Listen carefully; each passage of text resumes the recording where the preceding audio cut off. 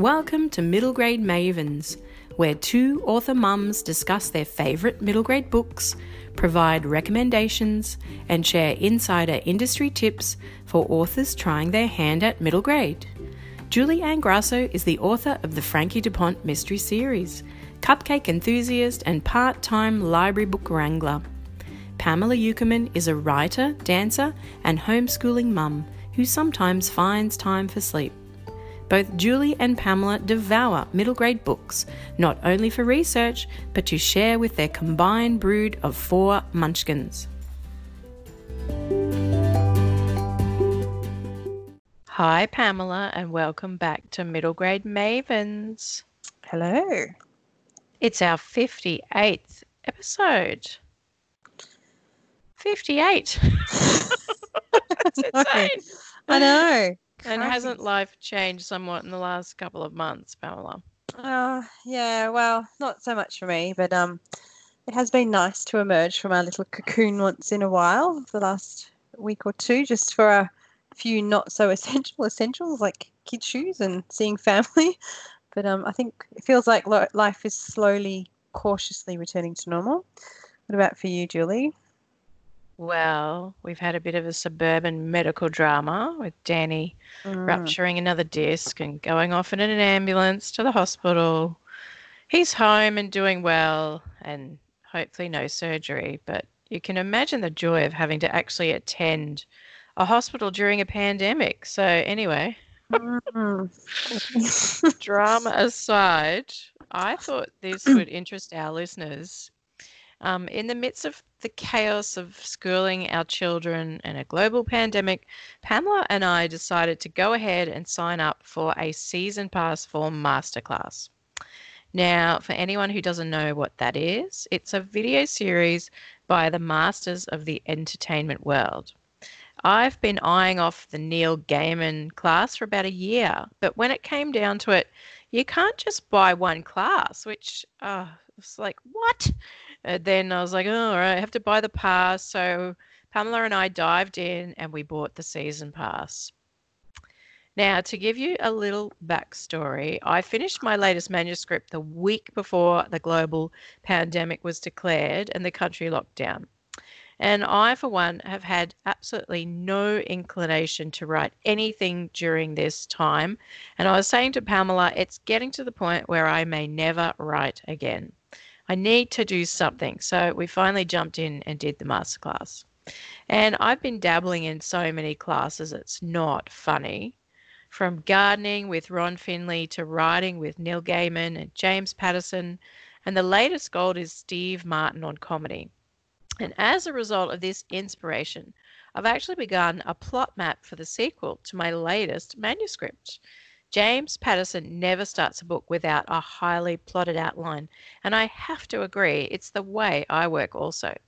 So I'm on my way to developing my plot map, which you may or may not, I probably haven't even, I maybe have never talked about it, but anyway, it's an elaborate 9-page document with boxes and arrows featuring points of rising tension, climax, and resolution.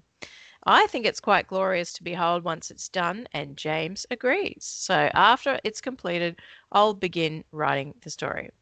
So that's me in a nutshell for the past few weeks with Masterclass. Pamela, what gold have you got to share in your pandemic literary journey? Well, I love hearing what you've got out of those classes, and I am very, very impressed by your plot outlines. They are exquisite. And I'm really excited to hear that you're going to be writing again soon, so that's really cool. Yeah, I was so impressed by your reports of Masterclass that I went in there, and my intention, like yours, was to dive into the writing classes and maybe some of the screenwriting ones. But yeah, I did the gardening one first because I love gardening and growing our own food. So that was really good. And he's the gangster gardener. So if you're going to do that, folks, and you've got kids, listen with your headphones on. Oh yeah, he swears a lot. Then I did Christina Aguilera's singing one. And then Misty Copeland's ballet class, because, ballet is my thing. Yeah. And then only then did I begin Neil Gaiman's class. I haven't actually finished it yet, but, it was really valuable, I felt, doing, and it was just a coincidence, but just because I just felt like doing them. But it was really valuable doing the singing and the ballet classes, actually, even as a writer, because it, I realized it doesn't matter which creative pursuit is your flavor. You can learn from the masters in any of the arts, and they all have a similar thing to say. And one of those things is that they've all said is copy from the best, copy other people's styles until you find your own style and your own voice. Yeah. Which I think is great. I think we tend to do that anyway, but it's like, okay, yeah, right. Yeah. We can do that. The other is that once you have a strong grasp on the technical aspects of, whatever your field is, what will take you to the next level is knowing when to bend or break the rules. So in singing, that might be swallowing word speed, or rather than enunciating them, or maybe growling rather than focusing on perfect pitch. And in ballet, that might be being a bit less precise with positioning, so you have a longer line or faster execution. And then in writing, that might be playing with sentence length or structure, or maybe if you're Margaret Atwood, just doing away with punctuation altogether. Oh, fantastic. Yeah. But it's great to sort of go, okay, yes, we can throw that away a little bit and be a bit more creative. Once you know the rules, you can break them. And then what it all comes back to then is, and they all say this, is finding the heart. It's finding the emotion of the story that you're trying to tell and focusing on that. Every form of art, whether it's visual, performing, or written, is about storytelling, and story is a journey, an internal journey. And that's what the audience cares about the most, not the technical perfection. So anyway, Yeah. that was been my big breakthrough. Somewhat big breakthrough recently. And I'm about 3/4 of the way through the first draft of a middle grade fantasy / mythology novel at the moment. So you can bet I'll be editing that with all this in mind, although I don't have a highly arrowed, highlighted 9-page plot. That's not my thing. But I do start with an outline, and then I sort of dive in a little bit, and then I go, right, now I really need to plot this, and I plot it a bit further. Yes. And this time I've got a spreadsheet, which has helped with this, writing the scenes. But Well, yeah, it does that help. is your version of a plot map, I'd say, because Yeah. I've listened to the First Time podcast and one of them does spreadsheets, and I'm like, I can't even imagine a spreadsheet for Oh, writing, but yeah, I know you yeah. love your spreadsheets. Oh, So this is the first time I've ever this book has been the first time I've ever done a spreadsheet, and it really is just a list of scenes that I can just go, yeah, and then I've sort of got first act, second act, third act, yeah, and these are the yeah, scenes in that act, and then then I've sort of broken, okay, this could be one chapter roughly, yeah. just to make sure, because I tend to kind of rush once I get to about halfway, I kind of rush to the end, so this way I So don't. do I. Well, probably everybody does, but yeah, this kind of hopefully will prevent that. And I've still gotten 3/4 of the way. And I was messaging you last night, going, "Yeah, this isn't good enough. I haven't got enough of a Oh, title. I Blah blah know. blah. Panic, panic, panic." Yeah, I have to go back and do anyway. yeah. And just quietly for our listeners, we're not sponsored by Masterclass, unfortunately. But if anybody out there would like to sponsor us, we'd love that. But I tell you, I've been listening to Harry Potter on audiobook through BorrowBox, which is through our Oh, library Stephen for Fry. free. Yeah. And I've been listening to The Prisoner of Azkaban, and talk about going quickly through a scene. J.K. Rowling is the ultimate not going quickly through a scene. So Yeah. I've read the books, but having them like read to you is so different. So the whole scene in Azkaban where basically Sirius Black is they sort of meet up with him and and they think he's going to kill them, and this scene just goes on for literally an hour and it's like, and the tension, it's just Oh, it's an exercise in tension, like mm, that she just gives little breadcrumbs, and then but I'm just like, I'm screaming at the end, just tell them why Sirius Black is oh, not going to kill them. Oh, it was so funny, but I was just like, oh, I really need to go and read that again and study how she's done it, I think. But mm. also she takes too long. Wow, we're reading to my because my 7-year-old has read all the ones up to the Goblet of Fire, I think is the one that we're reading right now. And so we're reading it to him and he's sort of reading it a bit to himself and it's going Yeah, on forever. does. Like I When have I read read it, but them oh my back God, in the yeah. day, I devoured them. Yeah, So same, same. I But don't I know. think there could have been, I mean, they're great. I love them and she did a great job, but there could have been some really good judicious editing. Yes, yes. Anyway, So I think there's 8 books, isn't there? I yeah. remember my sister saying, "Oh, number 7, they're just wandering about under the invisible cloak the whole book." And I was like, "Oh."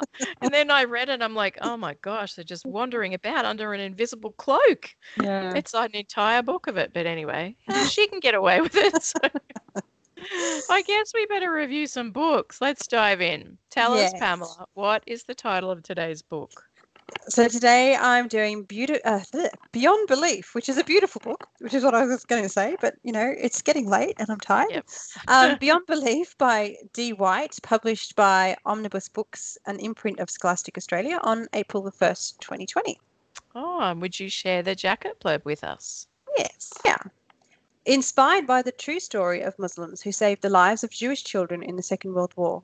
In 1942, in the Grand Mosque in Paris, 11-year-old Reuben is hiding from the Nazis.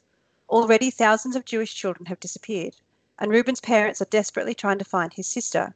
Reuben must learn how to pass himself off as a Muslim while he waits for the infamous Fox to help him get to Spain to be reunited with his family. One hint of Reuben's true identity and he'll be killed. So will the people trying to save him. But when the mosque is raided and the Fox doesn't come, Reuben is forced to flee.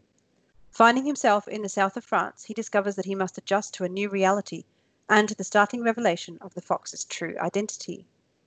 Oh, wow. I really want to read this. Yeah, you should. Yeah. Yeah. Oh, that sounds amazing. And what genre would you class this as? Well, this one's easy today. No making up new genres. It's historical fiction. Fantastic. We occasionally get one that we can put in a box. Yeah, exactly. And what would you estimate the word count? I think it's about 50,000 words. It's about 260 pages. Yep. And what drew you to this book? So I was at a writers' event earlier this year, when you could still do that.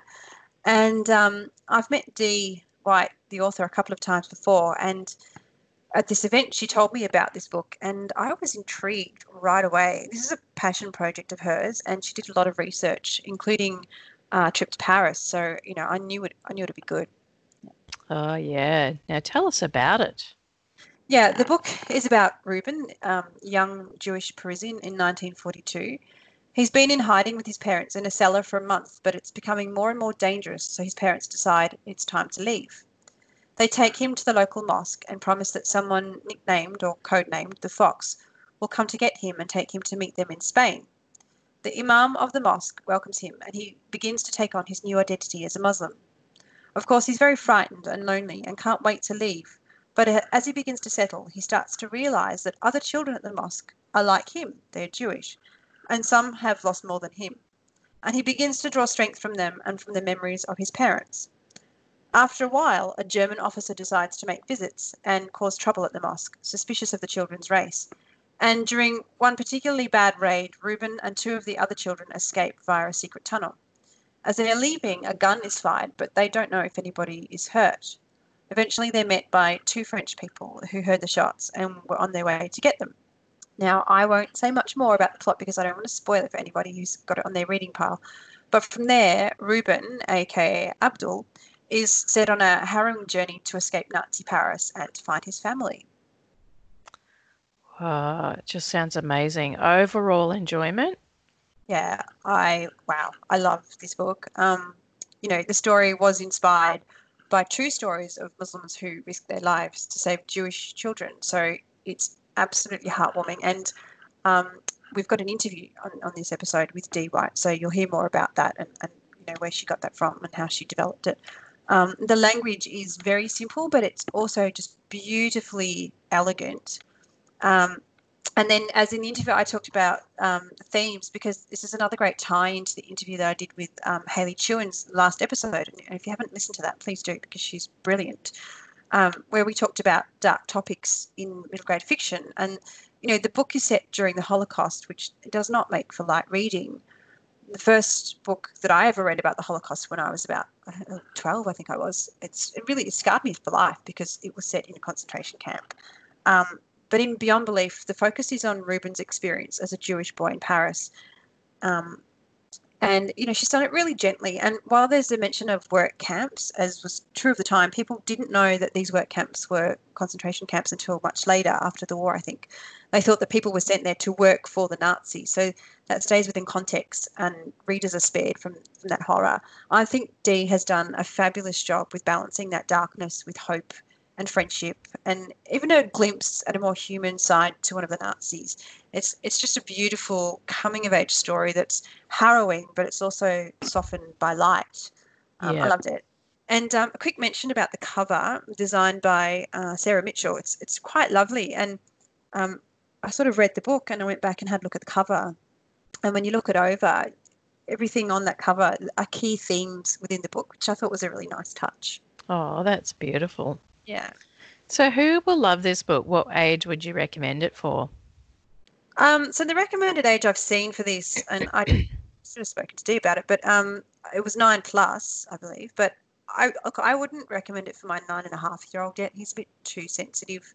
I think this would be, I think it would just hurt it. Yeah, it would be on his mind for a while. But in a year or so, I think it'd be okay. If you've got a child who's interested in history, who already knows a bit about what went on in World War One and World War Two, it may be fine, but otherwise probably better for 10 and 11 and up. I think it'd make a perfect school text for year 7 and 8. Yeah. Oh, and do you think reluctant readers would enjoy this book, or is it for more confident readers? Yeah, I think based on the content, it's probably more for confident readers, but the simple language might actually be great for older kids who want more mature content, because I know that, there's kids out there like that. So, yeah. Yeah. So, there you go. Beautiful book. Yes. I keep coughing and choking, I'm sorry. Winter is come. That's right. It's chilly. So your turn, Julie. You have 2 books today, I believe. Yes, High Achiever. So what's the title of your first book? The first book is As Fast as I Can by Penny Tangy, published by UQP on the 31st of March 2020. Oh, and I've seen this one. This is a very bright book. Yes. Okay, could you share the jacket blue with us, please? Sure. One girl, one dream, a few hurdles. 10-year-old Vivian is determined to win a medal at the Olympic Games one day. Problem is, she hasn't found a sport she's any good at yet. But everyone says if you work hard enough, you can achieve anything, right? So when Vivian discovers she has a talent for cross-country running, finally her Olympic dream might actually come true. But then a family illness is uncovered and all of Vivian's plans begin to unravel. Can she keep her dream alive, or will she be stopped in her tracks? A funny, heartfelt novel about resilience, acceptance, and dreaming big. Oh, what genre would this be? I guess we could say this is middle grade contemporary with a sport theme. Oh, I don't think we've done I don't think we've ever had a sport theme. There you go. We should do more sport themes, shouldn't we? And what was the word count for this one? I'd say it's around 50k. Okay, good. Within Julie's acceptable range. Yep. So, what drew you to this book? So this was offered to me by UQP, and to be honest, I have never read a sport-themed book, so I thought actually it's time to give it a go, because Pamela and I don't really lean ourselves towards contemporary that often. So I'm really trying to rectify that, because Giselle is so ensconced in contemporary. So I'm trying to read more things that I think will take her fancy. So when the lovely Jean offered it to me, at UQP. I said, yes, I'd love to read that. So that's why. I love that Giselle's loving contemporary right now. I It's know. awesome. We still, my eldest son, Mr. 9-year-old, what's he called himself? Manga Boy. He's massively into Norse mythology at the moment. Yes. Hugely. So he's reading Magnus Chase, the Rick Riordan books. He's knows his nose. I don't think I'll ever get him reading contemporary. So there you go. Yeah. It's awesome. I think contemporary's hard to get boys to read to be terribly boxy. Yeah, but anyway. Yeah. Well, I've got one coming up next week. So yeah. There you go. So tell us about it. Yes, Vivian has an Olympic dream, which she shares with her best friend, Olivia. Trouble is, Olivia is better than her at almost every sport. That is until Vivian finds herself running 3 kilometres home when her mum has a faint. She discovers she's actually pretty good at long distance running and might even have found her sport. Trouble is, the fainting spells her mum has been experienced turn out to be something more sinister than Vivian and her family could imagine. And now Vivian is also afflicted with the same thing. Her dreams of Olympic gold just came and went within a heartbeat, because her irregular heartbeat might just be her undoing. Oh, so it's kind of a mixture of medical and sport. Yes, and what's my other love? Medical. Nurse Julie. Ex-nurse. Did you enjoy this? Yeah, this was a lovely insight into the mind of an 11-year-old. With all of Vivian's daily dilemmas and angst, we are reminded of exactly what it's like to be young and unsure of your place in the world. As Vivian's story unfolds, including hers and her mother's illness, you'll be cheering her from the sidelines, riding that roller coaster of emotions. What I found refreshing that this wasn't just a follow your dreams and everything will turn out peachy with persistence trope. It was quite the opposite, really. It was about the power to channel your energy, both good and bad, into focusing on something new, even when your dreams are actually deemed impossible. Despite possibly never reading a book about sport in my life, I found this a wonderful tale, drawing me in and making me care a great deal about Vivian, her sport, her passion, and her plight. Oh, I love that. I love that it's not just a happy ending. Yes. Yeah, that's yes. Awesome. So, who will love this book? What age do you think? Yeah, I'd say this is for 10 plus, and for any kid who has an affinity for sport. Awesome. And do you think for reluctant readers or more for confident readers? Yeah, this is a confident read, folks, I think, being a slow burn till the conclusion, especially with that, slightly larger word count. Okay. So we've dragged you away from middle grade magical realism. Magical realism. Nice. And I mean, just to see what your second book is today, Julie. Yes, it is The Power of Positive Pranking by Nat Amor, published by Penguin Random House in June 2020. So not quite out yet. Yes, it's like out in 2nd of June, I think it is. So 5 days. Oh, 6 days. Yep. Let's not do the math. No, and this has been quite a funny one too, because I think we were one of the first to get the shiny cover. Yes.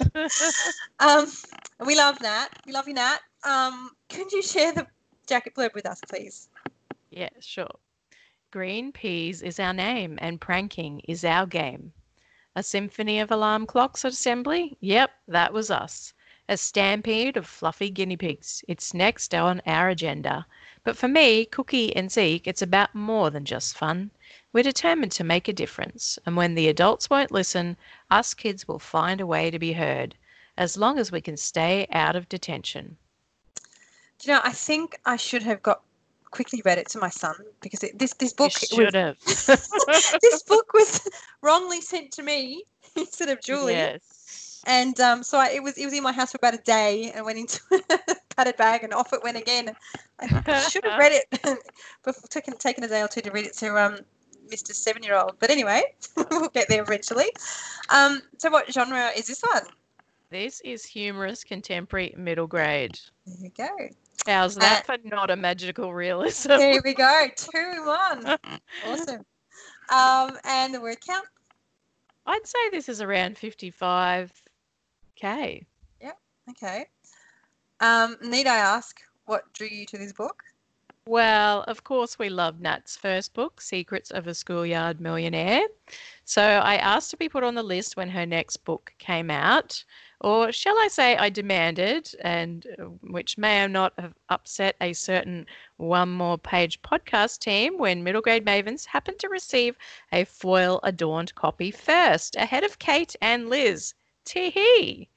Now, don't get me wrong, it's all in good fun, and we have a mutual admiration society going on with the girls over at One More Page. So, poor Nat being dropped into the middle of the foil embellishment wars. What is an author to do?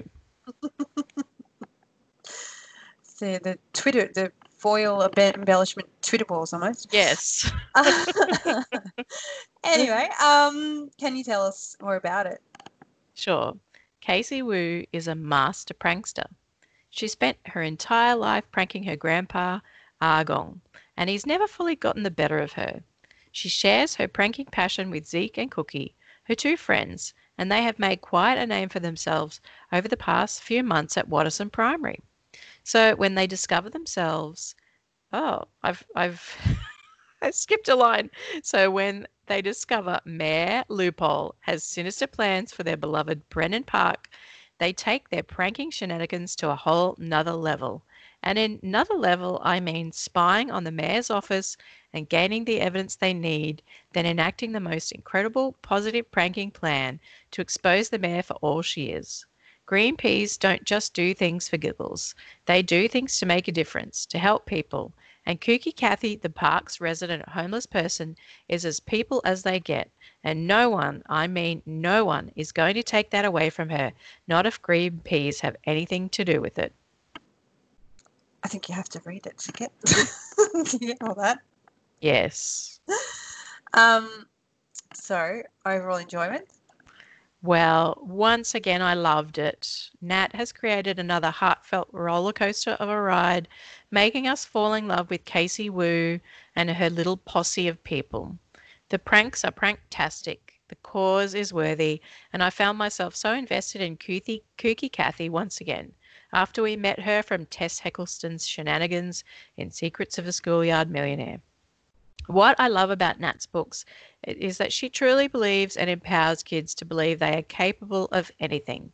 And if anything means sticking it to the institution and rescuing someone's home regardless of the cost, then I'm certain kids who read this book will come away with that secret little knowledge that if they work together, they have the power to change the world.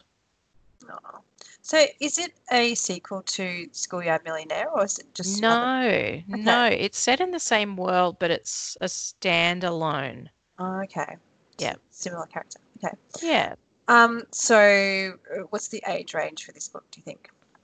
I'm going to say for 8 plus, despite the longer word count here, because Giselle commandeered this, stayed up too late one night reading it, then refused to start homeschooling the next day until she finished it. So I think it might be a winner chicken dinner. Congratulations, Nat, once again. And it sounds like this might be a good one for reluctant readers. Yeah, look, it's definitely lengthy, but she keeps really nice short chapters, so I think it would suit a confident reader, but a reluctant reader as a read aloud, I think would be great. Okay, cool. Oh, well done. And we have 2 interviews coming up, don't we? We do. Yes, we've got an interview with Dee White and Nat Amor. So stay tuned, folks. Don't hang up just yet. Enjoy.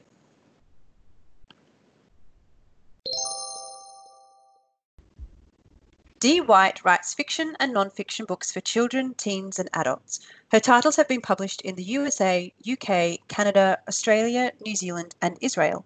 She teaches and mentors writers of all ages, visiting schools, libraries and festivals all over the world to share her passion for stories. She is the best-selling author of Letters to Leonardo, Canine Heroes, Rena's Rainbow and the top 10 writing tips books, and her latest books, Beyond Belief and Eddie Popcorn's Guide to Parent Training. Welcome to the podcast, Dee.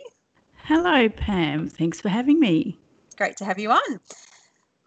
So Let's start first with your recent middle grade book, Beyond Belief. It was inspired by Parisian Muslims who helped Jewish children during the Holocaust. It's a beautiful real-world story wrapped in a beautiful fictional story. Can you tell us? Thank you. I really loved it. Oh, good. Can you tell us what prompted you to write this book? Well, I think I'd always had an idea that I would write a Holocaust story at some point. My father lived in Austria when he was a child, and he and his family were evacuated after Hitler occupied Austria. So the Holocaust was very much a family story that was told as I was growing up. And so I always thought that I would like to write one at some point. And then I was researching a book, which is still a work in progress, and I was in Paris, and I came across the story of these Muslims who had saved Jewish children during World War II. And it was a true story, and I thought, this is so interesting. I just have to find out more about it. Yeah, it's not something that I've actually heard of before, so it was, an eye-opener for me. Yeah, it's one of those stories that, not a lot's known about, and I just been doing a lot of research on the Holocaust in Paris and the Veldiv Roundup, which took place in July 1942, and there were more than 13,000 Jews arrested during that time and taken to the concentration camps. So, I was reading all about that, and there were something like 24,000 Jews living in Paris at the time, and the French government had made a deal with the Nazis that the Nazis would not destroy Paris if they handed over 24,000 Jews. So they arrested 13,000, which was a horrific number, but there was between 10 and 11,000 that escaped, and that was through people like these Muslims helping them get out of Paris. It's just shocking when you hear those kinds of numbers, isn't it? I know, it's terrible. And when I was doing the research, and I went to, I went to the Holocaust Centre in Melbourne, I went to the one in New York, I went to the one in Paris, and just to see the photos of the people, and young children, babies, they didn't discriminate. They just took all of them. And I just felt really compelled to write about that, and to write about these kind people who didn't care about, their religion or their background or any of that. They were just people helping other people. Yeah. It's beautiful. And that's what I mean by, the beautiful real world story within this. So a lot of research has gone into this book. As you mentioned, you were in Paris and did some locally. When you were doing this research, did you already have the story in mind, Ruben's story, or were you gathering fodder for this story, or was it only because you were gathering fodder for another story? I didn't have this story in mind at all. The story I was researching is called Paris Hunting, and it's more of an action adventure with some historical elements. And a lot of it takes place in the Paris Hunting Museum. And so I was actually in Paris at the time doing research around the museum and all the museums in Paris and along the river and all that kind of thing. And so this story was not even on my radar at that stage. And it was just something I came across in the research process. Right. So when you were writing the book, did you find that you had all of the detail that you needed, or did you need to go back and do more research? Well, what happened was I was in Paris 2 years before I started writing the book, and then I decided I would try and get a grant to go back to Paris to write the book. And I basically had a concept and a couple of pages, and there was a Squibby conference coming up in Sydney, and I thought, if I pitch it at the Sydney conference and there are publishers interested, that will help support my grant application. So that's what I ended up doing. I prepared a pitch and I submitted to the pitching panel, and I was accepted to pitch my manuscript. And so I did that at the Sydney conference, and it was one of the most scary things I've ever done. Mm-hmm. But it was worth it because there were publishers that were interested. And so that was enough for me to have support for my grant application. and I was successful in getting funding from Creative Victoria and to spend a month in Paris doing the research. And while I was there, as well as doing the research, I was also able to write the first draft. And that was pretty amazing to be sitting in the places that I was writing about. Oh, wow. I can't imagine being in Paris and getting to sit and write and just absorb everything around you. Would have been amazing. It was pretty much a dream, really. And now I've not heard of anybody pitching at one of these pitching events a story that actually isn't written yet. That's interesting. Well, I don't know. I guess I don't know what people... I mean, normally I hear, you hear the pitches and they all sound good and they all sound... I guess I had the idea formed in my head and also because I had a personal connection to the story and I had some idea of what would happen. And I'd actually written the first few chapters and I had... I don't know if you recall where Reuben gets to the mosque. That used to be the start of the book. And so that was the bit that I pitched where he was arriving at the mosque. And so then I went back and actually developed his character a lot more because I had a lot of feedback from my writers group and saying that they liked the tension and all that sort of thing with that bit, but they wanted to feel that they knew Reuben better so that they would care about him more. So I then went back and developed his character a lot more and then rewrote the start of the story many times. So, And it's just, I love the way it comes in. And I've spoken about this on the podcast before with Julie, how, some books, they kind of drop you right in the action and some books develop a little bit more the background of the character. That's the way I like it. Yeah, I felt too that being historical fiction, it needed to set the scene of where it was all taking place and the context of why Reuben was at this point in his life and why his family were leaving him at the mosque. Yeah, and I guess a lot of children reading this book wouldn't really know much about, the Holocaust and why he would be going there. So they need that context, the wider context of the history as well. Yeah, well, that's true. And a lot of adults have actually read this book and said that they had no idea of what was going on in Paris or this kind of thing or of the Veldiv Roundup or any of that part of the history of the war. Yeah, there are so many facets to it, aren't there? I guess we can't know all of it. But, yeah. Now, I love the simple but elegant language, the short sentences that you used. You managed to convey so much with so little. Was this intentional for this book or is this something that comes naturally to you? Oh, thank you. That's a very nice thing to say. Well, I did work for many years as an advertising copywriter. So I kind of learnt to, we didn't have very many words to play with when you were writing advertising copy and every word had to earn its place. So I guess that was where I kind of learnt that kind of style of writing. But also part of it was intentional because writing shorter sentences really helps to build up tension. And so that was a device that I used as well in places. Yeah, I think you did a really good job of it. And speaking of tension and then this book's being set in the Holocaust.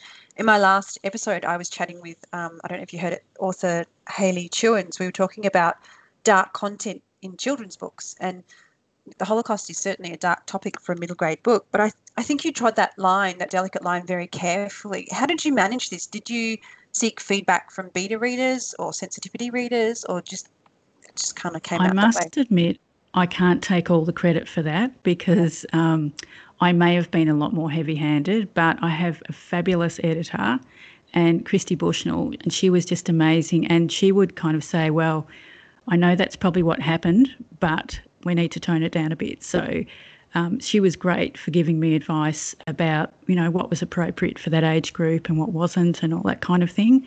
I did actually have sensitivity readers, but they were more for cultural and historical backgrounds. So I had 2 Jewish Holocaust survivors from Paris, and they read for the historical content from the Jewish side and the cultural sensitivities, and also Amra Pajalik, the author, was wonderful at reading it for the Muslim sensitivities for the cultural things and just giving me advice about that. So it was really good to have that background as well as the research that I'd done and the people that I'd spoken to. Yeah, I can imagine it would have taken not only the sensitivity reading, but the just careful editing, because it is a very sort of sensitive topic. And there's so many, I think this is really my first historical fiction, so there was so many aspects to it that I didn't really realise until I was writing it, and that's where good editors come in, and they will pick up certain things that they might say needs a bit more information because they didn't understand the context, or how the characters ended up in this place at this particular time in history and all that kind of thing. And so that was good because I kind of knew all the information. It was all there in my head, but in some places I hadn't conveyed it on the paper. And there was so much detail that I had to look into. Like I had to look at when Ramadan was and when the Jewish festivities were back in 1942 and what the weather was like at that time of year and what sort of vegetables they might have grown at the mosque and all those things. So, there was just so much of that research that went into it. Yeah. It was all fun though. Oh, yeah, I can imagine. And I bet there was a sort of an aspect of, what's in your head, in hindsight what happened, but these characters might not know, because I think in my review I was mentioning that at that time, Jewish people and anybody didn't know where people were being taken away to on these buses. They thought they were work camps. They didn't know that they were concentration camps until much later. So they wouldn't. So at the time of your book, they wouldn't have known that either. No.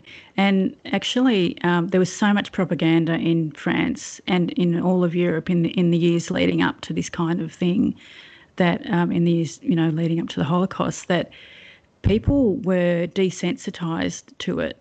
And it's a bit like, people that feel the same way about the refugees now, they become desensitised by propaganda, like when the children overboard, that kind of thing. People believed it because that was being said on the news, even though it was proven to be false. So that's the kind of thing that was happening. There was all sorts of propaganda. It's not unlike today. And so people were believing it. They were believing that this is the kind of, that the Jewish people in some way deserve this. That's what some people believed. Of course, lots of people didn't because they saved a lot of people. But even the morning of the roundup, the roundup took place the 16th and 17th of July, 1942, and the actual people doing the arrests were the Parisian police. And many of them were being threatened themselves that if they didn't do this, their families would be harmed.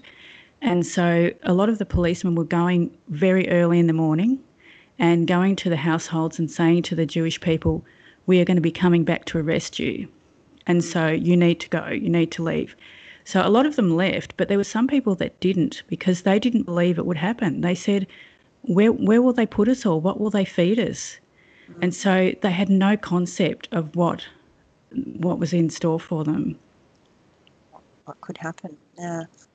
And it is unbelievable when you think about it, like I still find it hard to believe that people can do this kind of thing to each other. Absolutely, yeah. And I think it's great that you've used this book, and it's not sort of a bordering on YA book. I think we were talking about this offline. It's more sort of a middle grade book to pose these questions in a sort of safe way. Yeah, well, that's what I really wanted to do, and to so people would think of people as people. This is Reuben's story. He's a little boy. He's a person. He's a human being. The people saving him, the Muslims at the mosque, they're people too. And all this kind of generalising and putting people in one category and dehumanising them, it's what happens today as well, and it's really horrifying. Absolutely. And that's why history is so important to learn history. Yeah. And even if one person rethink, like we write these books to, so that people will to change people's thinking and make them consider that there may be another way to do things, or there may be another point of view. And when I actually showed this book to my first Jewish sensitivity reader, she actually didn't believe that the Muslims would have saved Jewish people. Wow. And one of the ladies at the Holocaust Centre in Melbourne showed her articles, newspaper articles, confirming that this is what had happened. And it changed her thinking. And she was 92. Wow. So, you think if you can change the thinking of a 92-year-old, then hopefully it will make people of all ages think about these stories and who these people are, and and not letting things like this happen to people ever again. Yeah, it's so important to, even if you just change a few people's minds or reach a few people, it's it's a great thing. Well, I think so. That's what I hope to do anyway. Well, that's what we do as authors, isn't it? Yeah. Hope to reach a few people. So you had another book, very different, much younger book. Very different. Very different, called Eddie Popcorn's Guide to Parent Training. And I when I typed this out, I put to parenting. I matched parent training with parenting. You should say that, because one of the reasons I wrote this book was I thought there are so many books out there. There's toddler taming, and there's, dealing with teens and all this kind of thing. And there's all these books for parents about dealing with problem children, and there's nothing for kids about dealing with problem parents. So I decided that it was time that one of those books were written. So that's great. what And it's very funny, and it's very different language. I haven't gotten all the way through yet because my reading pile is just high, but I have started. But so these two books have come out at almost the same time, which is unfortunate timing because we're all also in this pandemic isolation. But were you writing Eddie Popcorn at the same time as Beyond Belief, or around the same time, or is the timing of the release just a coincidence? Well, it is just a coincidence, because I did start Eddie Popcorn. I started Eddie Popcorn when my son was 11 and he's now 21. So that was when the idea came to me, and I started collecting anecdotes. And, I did start the writing process some years later, but he's been in my mind and in my heart for a very long time. But Beyond Belief is really 2017 was probably when I started that, when I first came across the story. And so, they are quite different, and they've taken completely different lengths of time. I guess the only similarity is that they both have 11-year-old boys as main characters, and they came out at the same time. But I was working on the revisions for both of them at the same time, so that was pretty interesting. And I was also writing the first draft of Eddie 2, which is Eddie Popcorn's Guide to Teacher Taming. So I was working on all three books within a very short period of time. And I actually really enjoyed that, because Beyond Belief is quite an intense kind of a book. And so, certainly the subject matter is, and when you're researching it, it's very intense. And so it was just great to have something a bit more lighthearted to work on at the same time. And I think that's actually how I like to work. Yeah, I can imagine. Yeah. So I like to have something, fairly serious that I'm working on, and something funny. Yeah. Is it hard going from was it hard going from one voice to another like this? And I know that Eddie Popcorn's, I think, in first person, and Beyond Belief's in third person. Yeah. I think. Yeah. Yep. Was it hard switching that, or did you just find, okay, I'm ready to get back into the other voice now? I think it was like walking through a door into another family, into a different lounge room with a different family. So it was like, I think both these characters are still with me in my mind. And so it doesn't seem to be that, it's like having two children, and you visit one day and visit one the other day, It's kind of, because they're still both very strong characters in my mind, it wasn't really that, it didn't seem to be that hard at the time. So okay, good. I quite enjoyed it. And it's a funny thing, because now, I'm back in Eddie Popcorn's head again, working on the second book, but I kind of miss Reuben a bit. Yeah, I can imagine he'd stay around with you for a while. Yeah. Stayed around with me for a while. Oh, that's good. Yeah. So, Dee, are you ready for our 6 quick questions? Okay, I think so. Just answer as quick as you can. That's all Oh, it is. okay. Okay, all right. Right. So, keyboard or pen and paper? Pen and paper. Favorite writing snack? Favorite writing snack? Oh, chocolate. Nice. Tea or coffee? Tea. Ebook or the real thing? Real thing. Cats or dogs? Oh, can I say rabbits? Ah, of course you can. Comedy or tragedy? Comedy. You're a woman after my own heart. So, where can our listeners find you if they want to find out more? I have a website at www.dscribe, that's 2 Ds, dscribe.com.au. I have a YouTube channel, which I think is actually called Dscribe as well. I'm on Facebook as D White Author and Twitter as D White Author and Instagram as D White Author. And I also have a blog at Dscribe Writing and one at Writing Classes for Kids. I don't know if I've ever met an author with more different social media and I know, it's websites than I have. isn't it? I know it's getting a bit carried away, but it's like you start, different ones for different Yeah. purposes, and they do serve different purposes. Yeah. No, well, if you're happy to do it, there's no Well, problem. I think some of the research that I did for Beyond Belief, I made some amazing contacts through Facebook. So there was a particular group that I discovered called I Am Your Protector, and their focus is basically on people from different races who are traditional enemies who have saved each other's lives, and that's changed their way of thinking. And so that's the thing. There's so many different opportunities on different forms of social media. So like you probably use them for completely different reasons. Yeah, absolutely.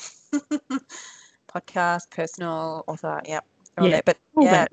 it's amazing. Yeah, just you can't curate them all at the same time. That's the only thing. No.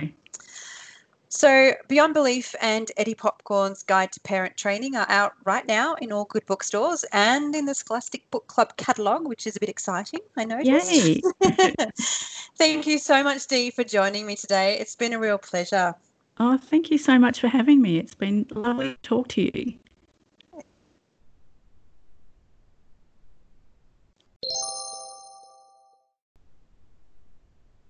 Today on Middle Grade Mavens, I'm talking to Nat Amor, author of The Power of Positive Pranking, which will be published by Puffin in June 2020. Now, we've had Nat on the show before with her debut, Secrets of a Schoolyard Millionaire, so we were super keen to catch up on all that has happened since that first book was released. So hi, Nat, and thanks for joining us at Middle Grade Mavens. Well, Julie, thanks for having me again. I can't believe you had me back. Didn't you learn your lesson? It's been a year. Oh, me neither. It's kind of flown and been long at the same time. It's weird. Yes. So I guess let's dive in. Tell us, Nat, how was your debut year? How did it unfold? Give us a rundown on the things that you did in that first year. It's been an amazing year. It's been very epic, actually. So obviously Millionaire came out and I went into a whirlwind of first book stuff, which I didn't know about and wasn't prepared for, and it was so much fun. I got to go down to Melbourne, and I did a bit of a TV spot down there, radio interviews, visiting schools, so much amazing stuff. And then Millionaire was Kids Book of the Month at both QBD and Dymocks, which was amazing. So I got a window on Dymocks and George Street, which is like fantastic. Yeah, I used to walk past that window when it was full of Harry Potter and joke to my partner like, oh, that'll be me one day, not thinking that it ever would be. And okay, it was a slightly smaller window than the Harry Potter one, but the point is, I was in it. Absolutely. So just had a really good year. Like, the book was received really well, got just gorgeous fan mail from kids, which has definitely been my favorite part. Fan mail is like from kids is the best thing in the world. Yeah. So yeah, and it's did really well, and heaps of school visits and stuff like that. And then I recently just found out that it was the best-selling Australian debut children's fiction for 2019, which is Oh my like gosh. massive. That is So amazing. yeah, it really is. And yeah, I don't know. I just felt very good vibes and very warm and fuzzy about the whole thing, to be honest. So it's been Hey. yeah. So there's nothing like trying to follow up the best year of your life with a Oh. pandemic. Yeah. Thanks for that, Cosmic World. But let's go to your new book. Where did you get the inspiration for the power of positive pranking? Well, I mean, I think like all my books, different parts of the idea come from different places. Uh, and of course, because there's always layers to a book, and those layers can kind of some come from different places too. But I was actually in a cafe, and I was I'm the biggest eavesdropper. Like I just listen to everybody's conversations all the time, and there was this table of three older, well-to-do soy latte drinking people sitting next to me, and it was right around the time that all the climate change protests and strikes were going on, and they were talking about the kids in particular, kids that were, joining in the strike during school days and stuff, and they were just saying things like, "Oh, they should just, be in school and do what they're told and pipe down, and it's not their business, and back in my day." Kids just, shut up and did what they were told, kind of thing. And I was getting really, really angry about this like conversation that was going on next to me. And I just kind of wanted to write a book that sort of was a tribute to all those kids that were like, not just in the climate strike stuff, but like or just taking a stand in things that they believe in, and not letting adults diminish their worth, and knowing how important their voice is. And so it came a little bit from that. And then on top of that, I then wanted to do, I really like the idea of sort of everyone having their own superpower. So everybody doing things in their own way, like finding what their strength is, because being on the street with thousands of people is not for everybody. That's really intimidating for some people. It doesn't mean that they don't believe in that particular thing or they don't want to support it. And so I really believe in different people taking action in their own way and using their own thing that they're good at to sort of change the world. And then of course, because it's a kid's book, I wanted to take the most ridiculous thing, and the most probably the thing that would be disapproved, not approved of, disapproved of. I don't know if that's what disapproved of by those three adults sitting at the table, as a way of taking action. And pranking obviously was something like doing pranks, but for a good cause. I just really loved that idea.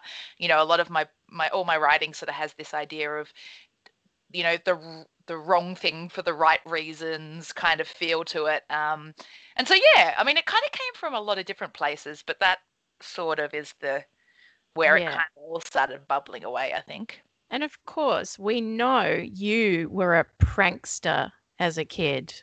I'm sure we've had that confession from you already. Maybe. may or not be. I've always loved pranks, and I've always loved really clever pranks that take a lot of preparation. Like a fake dog poo in your brother's bed. That's always good for a laugh. But I really like the stuff that takes a lot of planning and organization, and it's clever, and those kind of things. I mean, I used to be an event manager, and so I think like putting on good events is really just like really elaborate pranks, essentially. Yes, like it anything where you is. can surprise people and give them something that they're not expecting. Like I just think that's so much fun. And so it was very easy for me to roll with that as a topic. I bet. So, how different was this one to write from that first one, which I know took you a considerably longer amount of time? Well, it's really funny because I actually listened to our last interview in preparation for this one, and we were talking about, in quote unquote, the next book. And I was talking to you about how I was writing this book about, that had nothing to do with Millionaire, and it was these four best friends, and they were kidnapping their friend. And I did write Yes. the book, and then handed it into Penguin, and they were like, "We love it, but maybe it should be your third book." And I'm like, huh? Yes. So I ended up, that book, which is now, all things going as plan, is now set for 2021. And I ended up actually writing a third book to come out second. Yes. Now, because that was all shuffly and backwards and twisted around, the time frame for this book to write it was very, very short. Yes. So I actually wrote this book in 3 months, Yep. essentially. Yep. And which was a good challenge for me and went okay. The thing I was most nervous about was that I was really, really like handing in a first draft to Penguin. Yeah. I literally wrote the last word and sent it the next day, I Yep. didn't have any of that time that you sort of have normally for making it good. Yeah. And I also wrote it so fast that I didn't really have much consideration time either.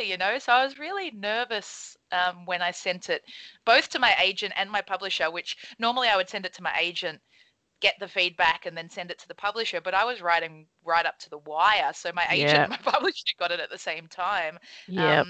I was very, very nervous waiting for feedback, and it came very quickly and very positively. So that was a That's great great. relief for me. In fact, I think my editor, Lindsay, actually was like, "I think I like it better than Millionaire." And I was like, "Really?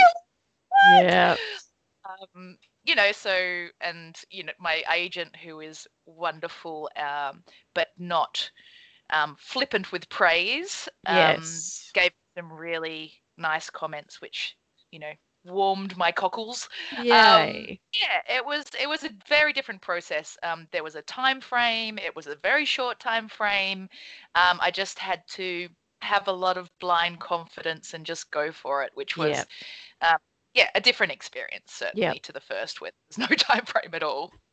And being your second book, did you think, once they'd sort of read it and then the structure edit comes back, I've got this structural editing thing down pat now, I'm an expert? Or did you crawl into a ball in the fetal position and just lament the day you ever decided to be a writer? Funnily enough, all and none of the above. Honestly, it was such a whirlwind. I just had no time for self-doubt. Like, even though I had it, I just didn't have enough time to give it any weight because I just had to go. I think that my background in film gives me a really natural sense of structure. I think when I write, the structure is maybe already quite good in my head, like just naturally. So I think so far, and this is only my second book, but the structural edits that I get back, they're not real tear aparts. That may change in the very near future. I might just go on a lucky streak. I don't know. But I guess technically it was the third book, right? So I did have a bit more confidence in the sense that, hey, I've done it twice. Like, I know the first one wasn't a fluke. I've now done it a second time, and they liked that one as well. And so even though this is a second book coming out, it's actually the third one that has been contracted. So, I don't know. I kind of, to be honest, I just go at full bolt with everything, blinkers on, and just hope for the best. It's just my attitude towards life in general. And so I just kind of don't do the doubting thing. I don't think it gets me anywhere. I just go for it, and so far, so good. Absolutely. Yeah. Keep the positive going. Yep. Yeah. So the cover for The Power of Positive Pranking is once again fantastic. What was it like to see your second book baby into the world? And also yours had quite coming out, didn't it? Tell us about it. Yeah, I it's funny. The second book baby thing felt very much like the first. Like I Yeah. certainly didn't have a sense of like, oh, I'm so over this. I've so gotten used to this feeling. No, not at all. When I saw the cover, so we had the same illustrator as we did for Millionaire do the cover. James Lancet is his name, and he's just brilliant. Like he just nails it, and I really loved how it felt a bit like Millionaire, but it was different. Yes. It was Yep. clearly kind of related, but not the same. I don't know. I just, I don't know how people do it. I always think like, oh, one day I'm going to get a cover that I'm not going to like. Yeah. I'm not going to know what to say because so far every time they've sent me a cover, I've been absolutely in love with it. So, Yep. and I just got my author copies really recently. So Yes, I after know. you, I believe. I think you got the book before I did. I So did. that feeling of holding it again, and like sort of, it was really funny because it's quite a bit thicker than Millionaire. So there's all those kind of experiences where you're like, oh yeah, and then you see them next to each other, and Yep. none of that excitement changes. It's such a beautiful feeling, and you look at all the words and you're like, oh, I can't believe I did all those words. Yeah. There's still, yeah. So I don't think that feeling was any less than it was the first time round, to be fair. And you did a stop motion cover reveal, which I think, is that on YouTube? I can't remember. Yeah, it's sort of everywhere. I'd put it on Instagram, Twitter, Yep. Facebook, YouTube. Yep. I tend to do something, just splash it across the whole lot because everybody likes different platforms. So Of course. Yep. yeah, I had so in Millionaire, Kooky Kathy has a Lego house, and the Lego house is in the Power of Positive, as is Kathy in the Power of Positive Pranking as well. And I just finished watching Lego Masters, which I'm obsessed with. And I've been locked inside for a long time. And I Yes. now have my own office. And I had a lot of time on my hands. That's not true. Actually, I didn't have a lot of time on my hands, but I love procrastinating. Yes. And so I put all those things together and did a stop motion unboxing video where a lot of little Lego minifigs unboxed my book for me. It was amazing. Yep. Yeah. Never seen anything like it. Yeah, it was one of those things that you don't really know. You have to do it all before you can actually see if it worked. Yeah, So, of course. yeah, so it was really one of those things where I just was hoping for the best, and then when I put it together, even I was like, "Oh, that was pretty cool." I have excelled myself. Well, you can watch it each time, and if you watch a different group of minifigs each time, they're telling their own little story. So it's really, I've watched it a couple of times, and I'm like, oh yeah, I forgot I made that little guy do that. I'll have to go back and watch it again now. And there's the guy in charge of blowing up the TNT. So not the guy who has the explosives, but the guy that pushes the thing. He pretty much stands down in the corner drinking coffee. Then he puts his coffee down and blows the whole thing up, and then picks up his coffee and goes back to drinking coffee. That's all he does for the whole video. Fantastic. So, yeah, he's great. So this has been a whirlwind, but what has been the highlight of the whole author process? The kids, I think. Yeah. I mean, I think I would write anyway. Like I'm just I like stories. I like creating. So like it's amazing to see my stories as books. But without a doubt, it's been connecting with the kids who have loved the book, with Millionaire in particular. So like I said, getting fan mail from kids. Like kids write me letters and parents take photos of their letters and send it to me through email and stuff. And meeting the kids at school, like the number of times now that I've gone to a school where the teacher has read Millionaire to the class over a period of time, and then I come in after, so all the kids know the book and know the story, and like they're so into it, and they have this the best questions, and it's so weird and wonderful to think that my imagination has infiltrated their imagination. Like it's this Yes. connection that you have that I don't think I ever even knew was possible. And certainly not on such a scale. And Yeah.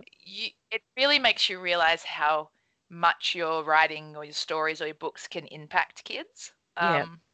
And Definitely. it's a very powerful thing. And it does also make you realize that it's kind of intimidating, the responsibility that's on your shoulders. 'Cause, like, Yes. don't you forget how much you're getting inside those little brains. Yeah. But yeah, it's really, really beautiful. The kids have been just amazing. They're everything in this process, and that's why the second book is dedicated to them. So Yeah. yeah, no, that's definitely the best of the best. The best of the best. Yeah, definitely. Now, as we record this, we are in the midst of pandemic COVID-19. Lots of authors have had their publicity tours and book launches cancelled, and I know this has also affected you. What is your recipe for launching a book in the midst of these troubling times? Does anybody have a recipe? Because if they do, I want to know it. Yep. I'm just like cooking with leftovers here. I don't know what's going on. Yeah, no, it's been really hard because I had some amazing things lined up. I was going to go on my first national book tour. Yes. Penguin was taking me to 5 cities around Australia, and that was going to be amazing. I was lined up to host the primary school days program at the Sydney Writers Festival, and one of the family day programs I was emceeing. Like, going to be working with some amazing authors, both Australian and international. I had festivals lined up. Like, it was a lot of stuff that I was really excited about. That, there was a few days there where every morning I was waking up to another email about another thing being cancelled. And I gave myself a couple of days to sit on the couch and cry and feel sorry for myself. Yeah. In my pajamas, eating ice cream and, doing all that thing. And then I just kind of went, well, first of all, you're not the only one. Second of all, there's much worse things going on in the world. Yes. We will always look at how this pandemic is affecting us personally, but the effect globally and the effect on other people, both in this country and in other countries, is so much greater. And my partner's French, and so talking to his family over in Europe, it's devastating. And so as I tend to do with just about everything in my life, stop feeling sorry for yourself, dust off your shoulders, and work out how to move forward. And so, yeah, looking at things I could do online. I did, in the month of April, I was doing Book and Boogie, which was like a book-inspired online dance fitness for kids. Doing promo videos. I did an Auslan video with an awesome kid called Levi to promote pranking. I did the Lego thing we were talking about. And now, because the book's coming out on the 2nd of June, and because restrictions and all that stuff's changing now, I've had to really think on my feet, and we've actually just figured out a way to kind of do a book launch. Yay. So 6th of June at Berkelo Books in Leichhardt, we're doing Rachel, who's works in the kids section in Berkelo, who is the most amazing advocate for children's books, and I just love her to death, and I think we might be like weird creative soul mates or something like that. Yes. We've got together and we've decided that we're going to do a marathon book launch. So because gatherings 5 at a time, kind of. Yeah, all that kind of stuff. The bookstore is obviously open, but with social distancing in place and rules and stuff like that. So we're doing a marathon book launch, which is going to go from like 11 in the morning till 3 in the afternoon, and I'm going to be in their window. Yes. So like a fishbowl. So like how you can go and view the animals at a zoo, I'll be like that. So you can come at any time during that span. You can get your book, you can get it signed. There's balloons, you grab your lolly bag. There's prizes to be won if you get lucky. And from behind my little sneeze guard, I'll be able to sign your book. Oh, And so fun. we're doing a social distancing marathon book launch so that instead of everybody being there at once, which they can't be, everybody can just come whenever they want and still get all the loot and everything that you'd normally get at a book launch, but doing it in a really safe way. So it's going to be interesting. This is great. Yay! So, I and wish it we also lived in Sydney, but yeah. Yeah, totally. So yeah, I'm actually we've just been working out all the details in the last couple of days. But it is on, and Rachel and I are very excited about it, and I'm very excited about spending 5 hours sitting in a window. Yay. So, Oh, I hope somebody does some kind of prank. But anyway, no, I shouldn't have said that out loud. Anyway. Fantastic. Well, you never know. You never know. You might know. Maybe there'll be some pranking going on. I'm sure there will be. Yes. So I think we've already covered it, but we're going to do it anyway. What is next for Nat Amor? Do you have anything you can discuss with us yet, Tihi? Yes. So I've just signed another 2-book contract with Penguin. Wow. So yeah, so essentially that second book I wrote, which is now the 3rd book. Yep. When Pranking fulfilled the 2nd book contract, and then when Penguin signed up the 3rd book, which is the 2nd book I wrote, so confusing. When I got the contract, it was actually another 2-book contract. Yay. So yeah, so I have to write another book in another relatively short space of time. Yay. Not because Penguin didn't give me a long time this time, but because I've been slack and haven't started. It's 100% my fault. So yeah, at the moment, and this is all dependent on everything, with the world being how it is at the moment. But at the moment, I've got 2 books set for 2021. Wow. So that's very exciting. And then obviously, I'm really hoping that some of the stuff that got cancelled because of COVID will come up again and be rescheduled. I know Book Week, they've bumped it to October, I believe. So yep. Got some exciting school visits and stuff coming up then. So yeah, I mean, look, it's even though it's still a bit unsure and we don't know where we're going to be and when, I'm certainly pushing forward and really excited about what's coming up and can't wait to get out to schools and get in kids' faces and terrorize teachers again. I don't mean that. I mean not terrorize teachers. In the best possible way. Terrorize them with fun, I mean, of course. Yes.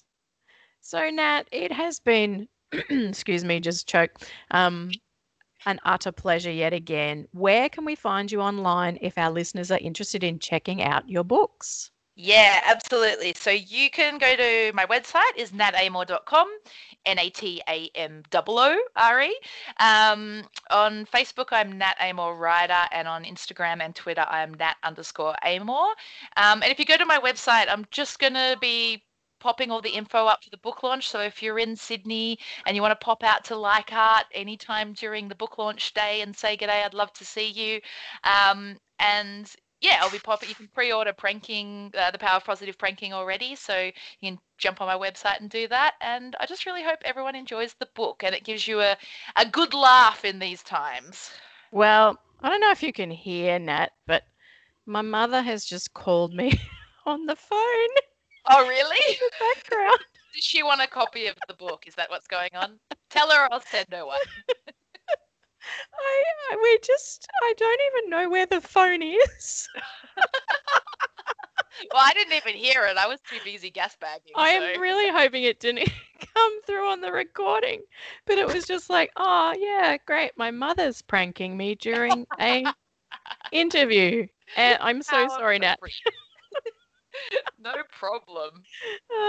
Anyway, we'll locate that phone at some point and turn it off. Not even. Well, best of luck, Nat. Oh, I must mention Giselle Red pranking I think in a night. Oh, wow. I'm not even joking. No, maybe it was 2 nights. I'm probably exaggerating her reading ability, but she is off the charts fast. And I'm so jealous because it takes me literally 3 weeks to read a book and she does it in 2 nights. But she stole it from me, foil cover, included. And I was like, oh, I've got to read that for the podcast. I never saw it again for 2 nights. And I think I told you she just didn't want to get up for homeschooling the next day because she had a book hangover. So yeah, I think amazing. And so it's a thick one as well. So I'm impressed. She must be a speed reader. Oh, she is. I wish I had that, Jean, but yeah. So anyway, Nat, once again, thank you for joining us, and we will look forward to your next book, baby. Oh, thanks so much for having me again, guys.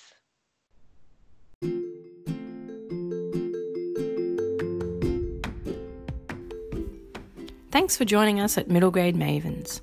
Next up, Pamela reviews The Book of Chance by Sue Whiting, and Julie reviews The Theory of Hummingbirds by Michelle Katerusman. Plus, Kate O'Donnell from the Younger Son Bookshop stops back in for some June book recommendations, and Michelle also jumps into the Mavens hot seat for some authorly banter.